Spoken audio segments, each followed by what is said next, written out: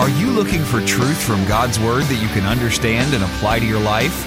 You'll find it today on Make It Clear with Dr. Stan Ponz, Bible teacher and president of Florida Bible College in beautiful Orlando. Listen now as Stan makes it clear.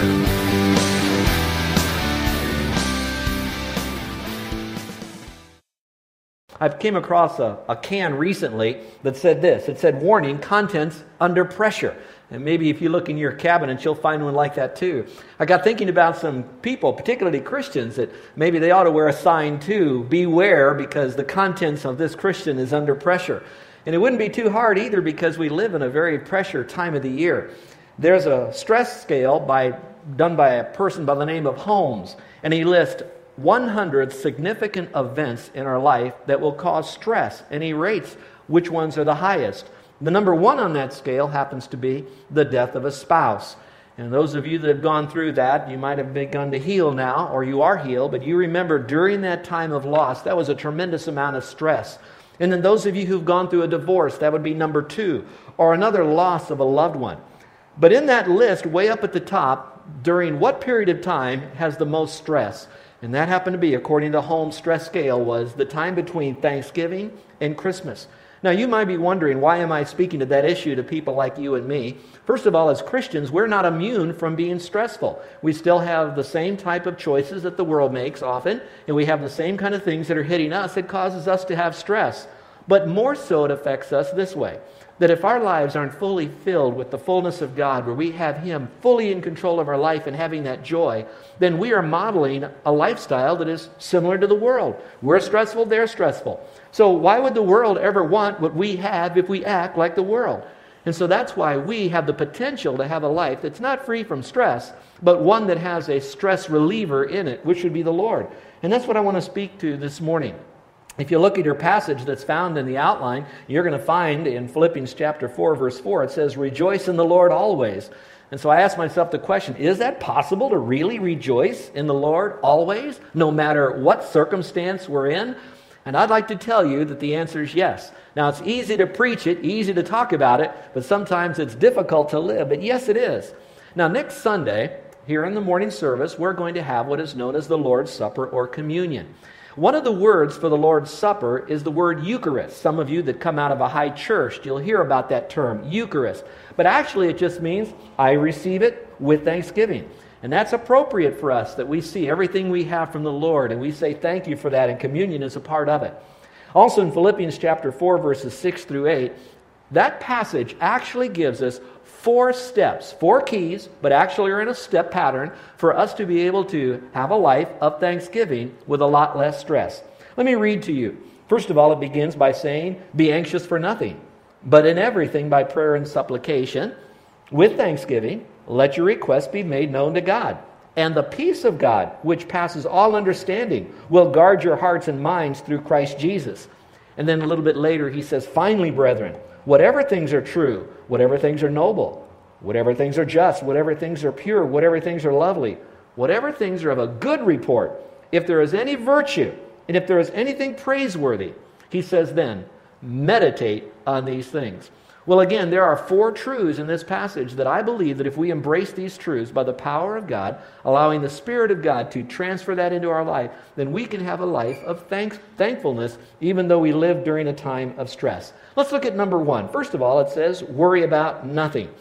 Let me read that to you. It simply says, be anxious for nothing. Again, that's easier said than done. It's no sweat. As soon as you say it, I'm not going to worry, all of a sudden something comes into our mind and we worry about it. I often joke around here, those that have been around here a while, that my wife truly does have, I believe, the spiritual gift of faith. And that means that no matter what happens, it doesn't rock her boat. She really has a great deal of trust. I have a gift too. It's called the gift of worry. And so I don't know, but God sometimes brings the two of us together, and Carol comes alongside of me and she reminds me again to refocus. And what she tells me is Scripture. And she says, now, Stan, it says, be anxious for nothing. It's like a command that we really don't have a choice, that we're not to be anxious. Smithsonian Institute has a magazine that came out and it identified this time in society as this. It happens to be America's golden age of anxiety. In fact, they talked about it in the article that we have what is known as micro-worries. A micro-worry, they said, is something that we worry about that's personal to us, something that deals with our little world. It could be something that belongs to us. It could be our health. It could be a relationship that we personally are in. That's a micro-worry. Then they said that we also have now, because of the internet and television and worldwide communication, what would be known as macro-worries. Now, you think that all we have to deal with is our day-to-day things, but it doesn't take long that we wake up in the morning, and what do we wake up to, everyone? What wakes us up in the morning? It's an alarm clock, right? It's not a comfort clock. It's an alarm clock. And so we throw the television on, and what do we see? Bad Morning America. And they talk about Good Morning America, but all they talk about often are bad reports of what's going on. So we shut that off, and we get our bowl of Wheaties out, and we open up the newspaper, and right off the headlines are to grab our attention about more problems that are on our island. So we set that aside, and we go to the world section, and we see what's happening in the world today. We don't like that, so we finish our Wheaties, put the paper down, we get in the car, and we turn on talk radio. And on our way to work, they're interviewing people that are having all sorts of problems. That's not enough, so at 9 o'clock to 3 in the afternoon, all we're going to hear about people arguing about what's going on in the political arena here and around the world. So all day long, we have what are known as micro-worries, things that are affecting us personally, but macro-worries. We not only have Afghanistan, we not only have Iraq, and if you know even now, if you're following what's going on in Iran and what's going on in North Korea, any of that, perhaps in our lifetime, could blow up into something that could affect us. So we have worries that are slapping us all the time. A doctor by the name of Walter Calvert said this about the study of worry. Now, I don't know how he did his study. I'd like to see all the research done on it. But here's what he has said. He said that 40% of our worries never really happen. So let's say that you have 10 worries. You can take 4 of them and throw them in a bucket right now, because out of that, the first 4 don't even count. There's something that we don't need to be worried about. So that leaves us with 6 more. Well, out of that list, we have 30% are things that we worry about that concern the past. Some of you will think about, oh, I should have done this, and I have this regret, and you worry about what you've done in the past and what you said and how you did it. We all do that. And so we think about it. But sometimes we take the problems of our worry in the past, we bring it into the present, and it complicates us because now we don't have the fullness of joy, and that now is hurting us in our relationship with the Lord. So 30% of our worries concern the past. So let's not let our past mess up our present and the future. Well, now that's taken 3 more. So now we're down to just 3 out of 10 left, or 30% left. Out of that, 12% of those worries deal with needless health concerns. If you're really honest, how many times you've gone to the doctor, and the doctor is examining you, or he looks at your test that you've taken, and he goes, interesting, and all of a sudden your heart actually skips a beat. Now, we're a Christian, and we know that we shouldn't have any fear, any worry, but immediately when the doctor goes, we get a little nervous. And then we even get more nervous when he says, I think there's something suspicious here. We hardly hear what he says next. And then it's go off for more tests. Well, again, you can say about 12% of those are needless. That's no big deal. We can get through that. That's all right. So now that leaves us with only 8% possibly, which would be our legitimate concerns. Now, frankly, this little assessment that was done by Dr. Calvert, I know that could change with each one of us based on our personality and what we're going through in life. But I think there's still enough there for us to realize that there are going to be things that we don't need to worry about, things that aren't as severe as we think that they really are. And if there is only that little 8% that's left, one person said this, well, why don't you put it on your calendar and say, okay, I have 8% to worry about, so between 4 and 4:15 today, that's my worry time. After that, I'm not going to worry about it any longer. Now, that's cute, and it brings a chuckle to our heart. But in reality, though, the Bible says, be anxious for nothing, including that little 8% that's there that we're struggling with at that time. So maybe for us, that might be something that we would want to work through. I like to say it this way. Worrying doesn't change anything. So stop stewing and begin doing what God wants us to do, which would be ceasing from our worry, because God doesn't want us to worry. You might say, how do I accomplish that?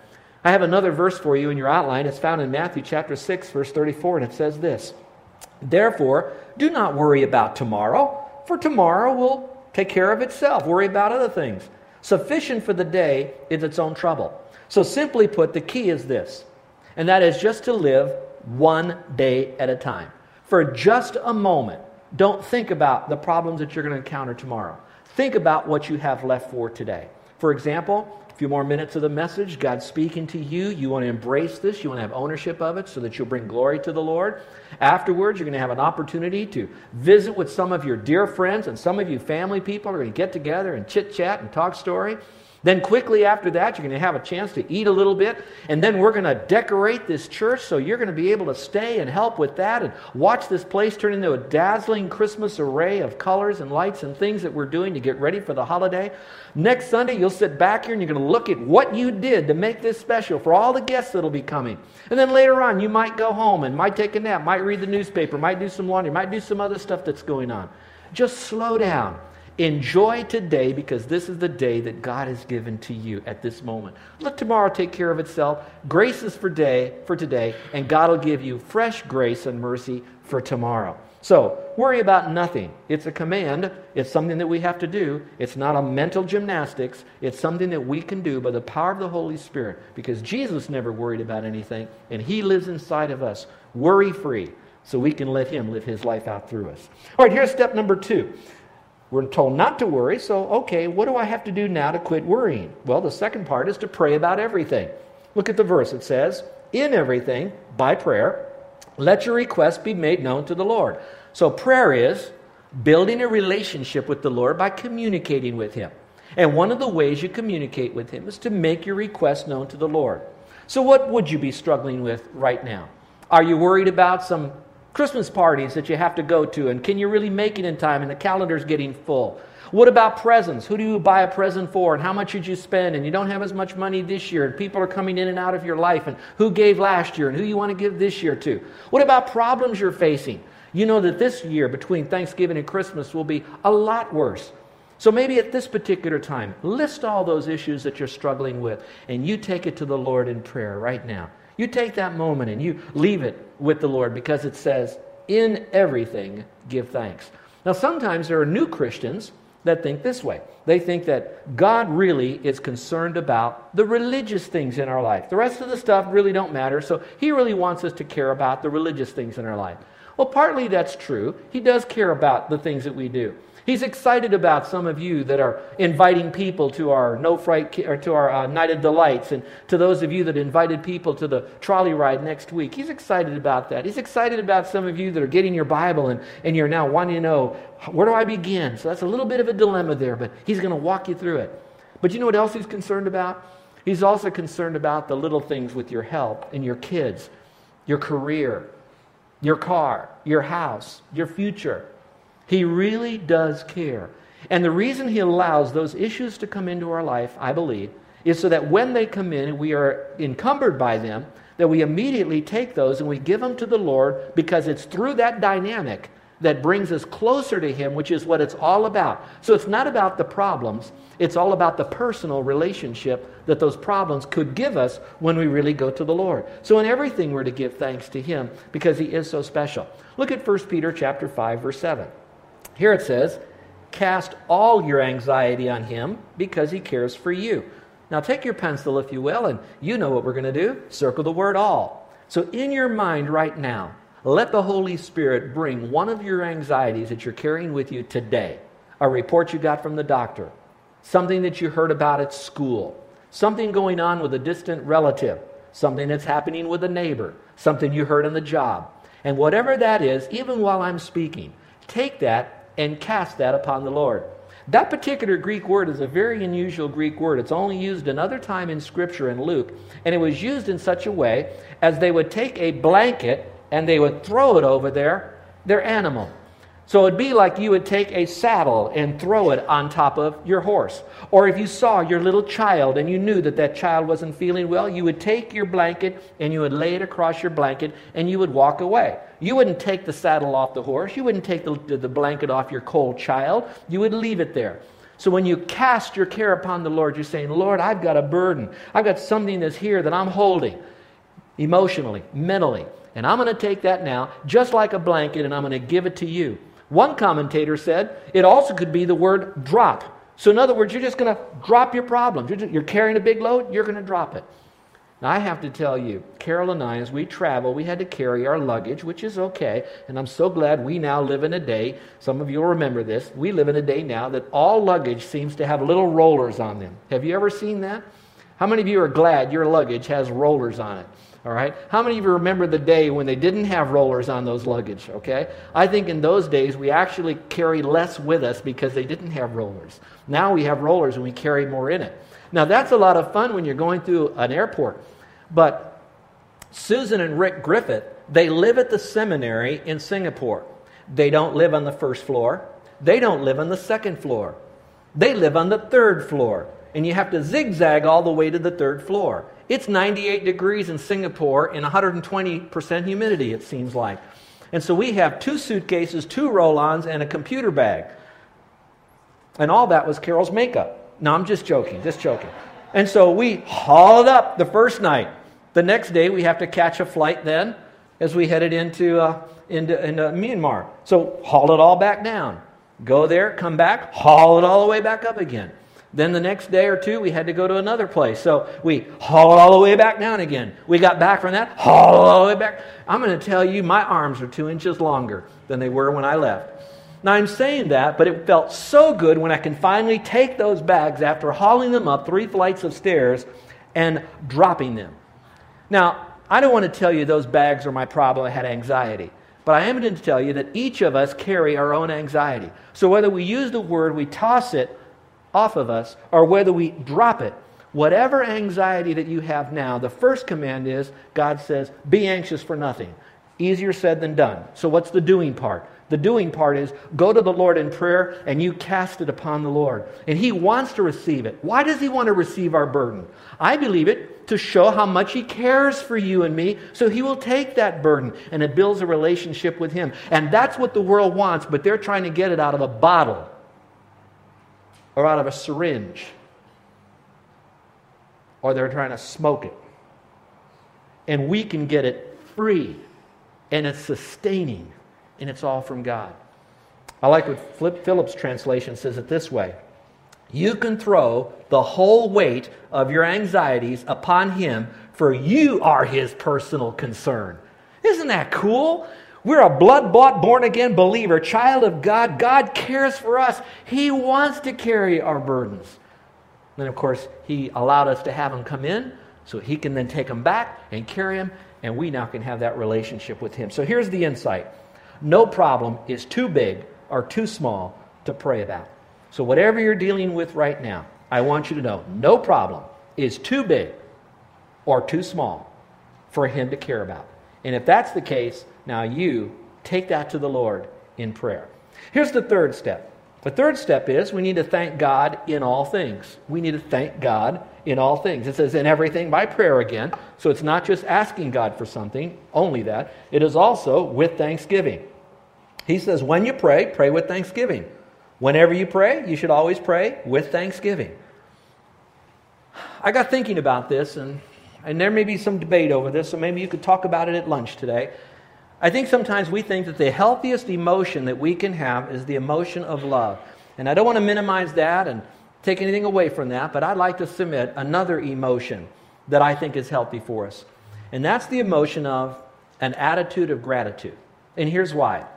When I'm not grateful, in other words, I'm not satisfied with what I have, when I feel like I've been given a raw deal, when I don't have enough, when I'm just all anxiety and worried, so I'm not grateful, I'm a miserable person. If I'm miserable starting on the inside because my attitude gets sour. Soon, because as I think, I feel, I behave, it goes from my thinking, now my emotions is kind of all messed up, and now I'm really kind of sour to the people that are around me. And that's one of the breakthroughs I think I had this particular trip, is the importance of that, or the weakness that I have, and that desperation I have for God, that I need this in my life. And so a healthy emotion is one where we slow down and we say, Lord, you are in control of everything we cannot control, and to be grateful. Now, how did God bring that to my attention? I'm a long way from the finish line on this, folks, but I'm in the race. While we were gone, certain things began to become more clear. Why? There was new sights, new sounds, new experiences, no computer. So we'd say no distraction. We also were able to get a reasonable amount of sleep every day at a reasonable amount of recognized time. Television was no good. Couldn't get anything there in Burma. Didn't really matter. So all of a sudden, the dust began to quickly settle in my emotions. What came then was a sweeping emotion of regret, because I realized that maybe the 3 or 4 weeks before I left that I was really a sourpuss. That around here I put on a good game face, but occasionally that little would come out and it wouldn't be good. And I realized that at times that I was anxious for things because I had unrealistic expectations, or I assumed other people had expectations of me that I couldn't live up to. So that whole thing was going on. Then my time of prayer was usually about others, but never so much about confession of my own sin in this area, or refocusing on who I am, and then giving these things to God. And then I came to the point now that I had to be really grateful. Now, while that was happening, the dust settling on my life in just a normal scheduling factor, and God could now speak to me because I didn't have a blur of junk, I'm reading a 500-page biography. And those of you who know me know I enjoy reading biographies. This one I took was a 500-page classic biography written in 1955 that did enormous amount of research on the missionary called Adoniram Judson. Now, Judson was identified as America's very first missionary. Although there were 4 missionaries that went out with him, he was the one who kind of got them together to go and get the people to go support him. Of all the places our first missionary went, where did he go? Rangoon, Burma, where we were. And I knew that. That's why I chose that. And it wasn't the first time I read it, but this one just opened up so much that he went through. What impressed me on 2 levels was how constantly grateful Judson was for every challenge that he faced, even before he left, while he was there, and all that he went through. Another time I'll tell you all. It doesn't matter his little scars. It does matter that he was stressed and he knew how to handle it. The second thing that impressed me, and this might help some of you wives, I don't know, but he had 3 wives, and here's where I'm going with this. It was not uncommon for you to have more graves in your backyard in a missionary in those early days than you'd ever want. Besides your wives, your children are dying. Other missionaries are dying. Often, not because of any form of martyrdom. Their martyrdom wasn't because their throats were slit. Their martyrdom was that their health gave out because they were in a very unhealthy area, and they died because of dysentery and all the rest. But each one of his wives was given an enormous amount of grace, of gratefulness, and was able to continue to keep Judson encouraged. And so the 2 of them were able to go through all of that. So I'm reading through this and I'm sensing, man, I've had a great wife who's been been an encouragement to me. And now what I see is how God has blessed me with a great staff, a great board, a great church, a great life, a great everything. Man, I need to be grateful. So I'm on this journey, but while I'm sharing my heart with you, what is God speaking to you about? Are you grateful for your husband, your wife, your parents, your kids, your church, your pastor? Are you grateful for your job? You're grateful, even though you don't have a job now, for the freedom it gives you to do some other things? Are you in a sense of having this thankfulness for all things? When I was a young man, we used to sing, because they didn't have contemporary praise music, they had the old hymns, and one of those old hymns was a song that went like this: count your many blessings, name them one by one. How many remember that old hymn? Would you raise your hand? I like that old hymn. I had an elderly worship leader. His name was Herb Painter. His son was here a couple of months ago. Anyway, Herb Painter got up, and when he would start the song, he'd say, wait a minute, folks. Instead of singing this, count your many blessings, name them one by one, let's change that. Let's sing this song. Count your many blessings, name them ton by ton. Because often when we begin to think about our blessings, we can really look to Him to say, thank you, Lord. On Wednesday night, we had a fabulous soup, S-O-U-P, out here dinner. So we call it super, and then we had praise in here. We had our largest crowd, 80 or more people were here on a stormy night, and some of you wanted to be here. You just couldn't get out of your driveway because of all the wet weather. But going back to this, Dawn, our sweet worship leader, got up here and she selected some songs, and one of those songs was a song that said, thank you, Lord. And she knows that some people somehow jam when there's too many times the same phrase in the song. And so she very wisely led us to remind us that the song will have the phrase, thank you, Lord, 50 times in a row. So instead of us griping over how many times it says in a song, she very wisely said this: Why don't you look at each one of those times and say, thank you, Lord, for this, and thank you, Lord, for this, and have 50 different thank yous.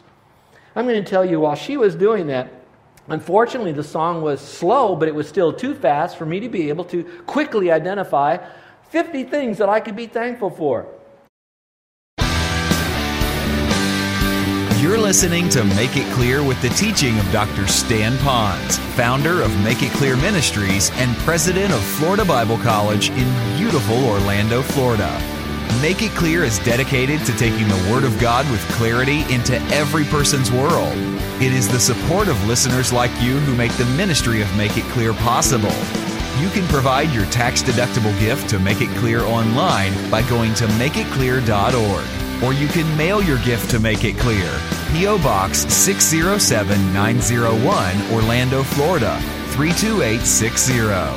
Thank you for helping us make it clear. If you would like to have Dr. Ponz speak at your church or event, please send us an email at tellmemore@makeitclear.org. Thank you, and remember to make it clear.